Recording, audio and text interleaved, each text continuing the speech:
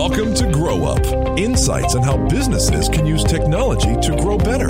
Please welcome your hosts, Jason Parkinson and Mark Hemmer. It's the Grow Up Podcast. My name is Jason Parkinson. And I'm Mark Hemmer. And today we're going to be talking about taking a modern approach to your sales efforts. And I want to give a big warm welcome to Larry Call from Call Sales Partners. Larry, welcome. Welcome, Larry. Hey, guys. Nice to be here. Well, good. Yeah, in the sunny location wherever you're at, right? Chicago. Yeah, Chicago. Nice. So, hey, can you tell us a little bit about your background, Larry, and kind of what it is that Call Sales Partners does? Of course. What I've been looking at over the past 20, 25 years is trying to figure out for small businesses in the B2B environment that are selling something somewhat complex, management consulting software, technology development services, that how if people don't know their company and they often have a confusing market space, message differentiation is a challenge, how do they get new business?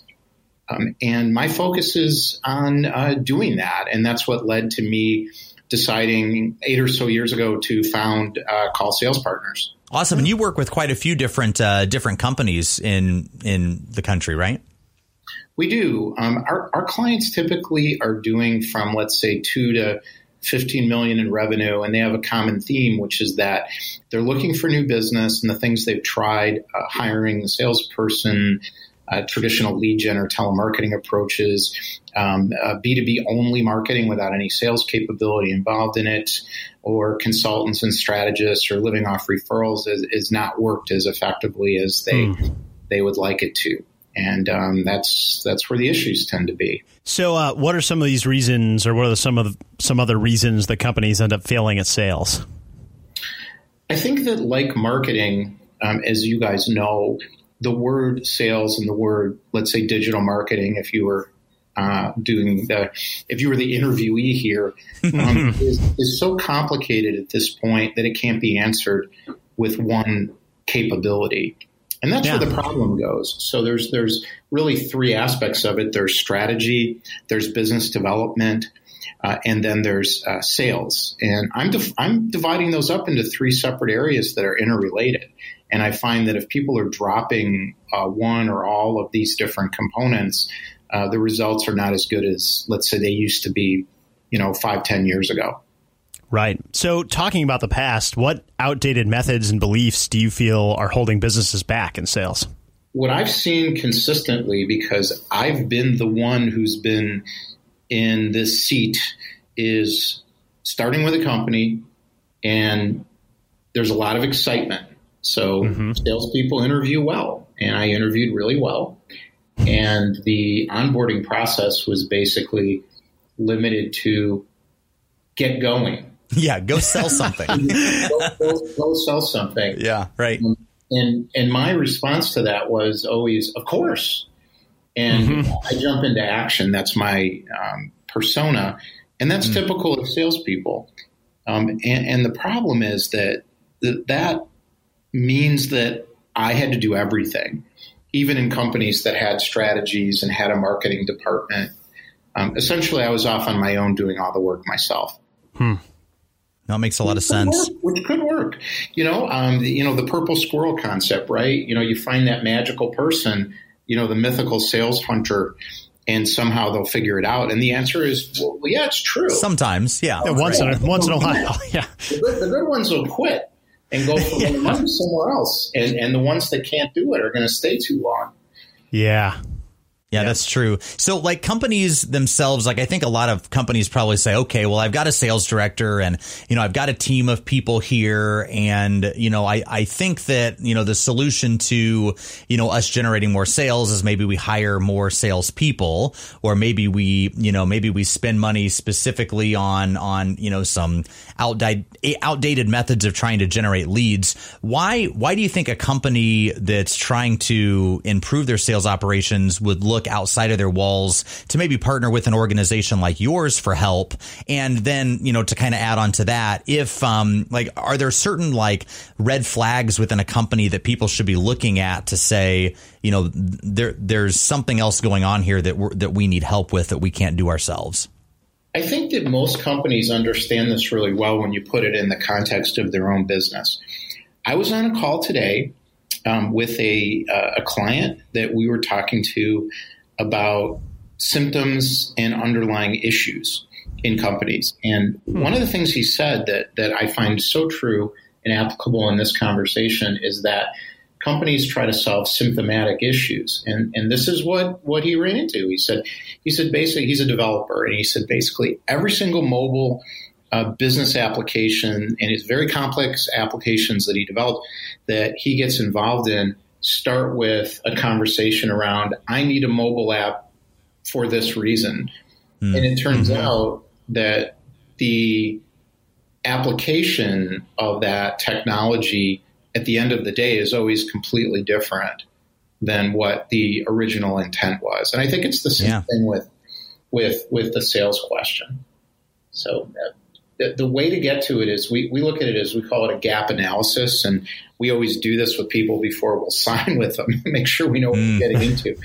So there's 3 components to strategy, and we have a series of questions around this. So the first component is, we want to have an understanding of their product offering in their market and where that alignment is and how connected it is and what is the business imperative in their market would lead someone to be interested to overcome internal hurdles to buy something new, do something different. Then we want to hear them talk about what they do. And is that messaging told in an effective way? Is there a story there of some sort that somebody can understand right away? The third component is, what's a sales campaign approach? Do they have multiple campaigns and markets they're going after? How specific are those conversations? Is the value propositions understood? Is there good social proof and support around the conversations? Sometimes the answer is there's really, some gaps there in those 3 strategic areas. That's 1. And 2, then we look at prospecting. What kind of sales team do you have? Or let's call it business development team, because, great salespeople often can't prospect. Great prospectors often can't sell. That's so true. Good point. What's the prospecting approach? And analyze that. And then we have to get into the sales approach. So in other words, when you're on the phone with somebody, how do you develop that opportunity? How do you move it through the pipeline? Do you have a good consultative sales methodology? And there's a way to figure that out really quickly. So I think working through all this, you can identify fairly quickly what the real underlying issues are. Yeah, that's a smart approach. One of the things that I've found too with some of the companies that we have engaged with in the past is, a lot of times people try to just throw technology at problems, right? They say, oh, well, if we had a different piece of software, or if we had a different, maybe like tool that would enable us to be able to sell this easier or better. I guess I'm kind of curious, like, what role can technology play in enabling companies to sell better? And like, can it be a hindrance too? I think it's such an interesting question. And I'm thinking of it now less in terms of the word technology and more in terms of scalable products. So if you think about the productization terminology from the consulting business, this is where we've gone at our company. Sure. So as we think about how do you scale one-to-one business development outreach campaigns where every single outreach is different for the market that you're going after, and how do you do that, in our case, for a lot of different clients, for a lot of different campaigns? And what we found is that there are some quote-unquote technology-based approaches where the human, the being that's involved in it and the researcher and the strategist and the writer have a platform where they can more quickly and effectively build those customized, let's call it account-based marketing, throw in some jargon, which just basically means reaching out to one person at a time in an account in a smart manner through research and understanding them, can do that effectively. Yeah, no, that's very good great point. Larry, how would you advise businesses who are struggling with the sales process? What's the first step that a company could take? So they're listening right now, hypothetically, and they're saying, okay, this sounds like me. I'm having some issues. What's step 1? Well, I think they have to ask themselves how important it is. And there's some reasons why it's important in companies, and in other companies, maybe it's less important. I think one of the most important reasons is to ask for the owners of the company, the executive team, to ask themselves, what do I want out of this business? And if they feel like they can't get there based on what they've been doing over the past few years, then it's something they really do need to take a look at seriously. And if those answers turn out to be, yes, we're not getting where we want to get, I think they have to just do an analysis of what are they doing? What's the strategy in the components I mentioned? What's their prospecting business development approach? And how do they handle the opportunity creation and close phase? And if there's some vagueness there or soft answers, then it's pretty clear that that's where the problem is. Yeah, no, that's a good point. Hey, so just to kind of wrap things up here, I'm curious, a business that is, maybe listening right now and saying, okay, like maybe I need some help to do this, or maybe I should, talk to my internal team about these things. Is there a real value and benefit to working with an outside company like yourself versus just trying to muscle it and figure it out internally? I think it depends. The way I like to do it is we have something we call a revenue gap analysis. And up on our website, kaulsalespartners.com, there's a link to this called Free Action Session, and we'll spend an hour with somebody.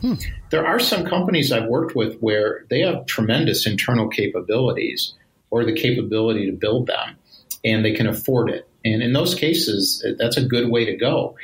We have other clients where they have absolutely nothing. We have a client where they don't even have a full-time CEO. It's owned by a private equity investor. Gotcha. And they are an operating company, but they're really not that involved in the day-to-day operations of the company. So we're a turnkey sales department for them. We have other clients where it is more focused on quality, sales-oriented lead generation, working with the existing sales team. So there's a lot of different ways that companies can build this. Do you think that for those companies that already have kind of a good process and a good, established team in place, do you think that you can come in and, kind of even provide that accountability piece of just kind of helping them put a structure in place and then doing a routine check-in to ensure that they're upholding their end of the deal for success? We don't see very many companies that have a workable process unless they're successful and don't really need any help. Interesting. We see a lot of companies that have a team of people that they want to keep and that are often very good at something. Usually it's not prospecting or business development. Sure. Often it's scoping out a solution, writing a proposal, things along those lines. Are often, their sales team can be good there. I think in a lot of these engagements for me, I avoid consulting. There's no accountability really, truly in consulting. Sure. People need execution, and they do. I want my company to be an execution capability, and we just do a lot of strategy, frankly, because we have to. Which I've learned, if you do the strategy right, the execution really works. Yeah, no, that's great. Well, Larry, thank you so much for being on the show today. If you could have kind of a final thought on this idea of modern sales and, what's necessary to be successful here in 2019 with a sales team, what would that be? I think that companies that are founded by designers or engineers or developers and the like don't have to have a sales culture in their organization to be successful in new business, but they have to look at new business as the most important thing that they're doing. They have to look at themselves as a new business company. There's a ton of people that are doing what they're doing, and the ones that really make it and succeed have found a way to make that new business process work, whether they're doing it themselves, they've got some people in the organization who are effective at it, or they're working with an outside party like us.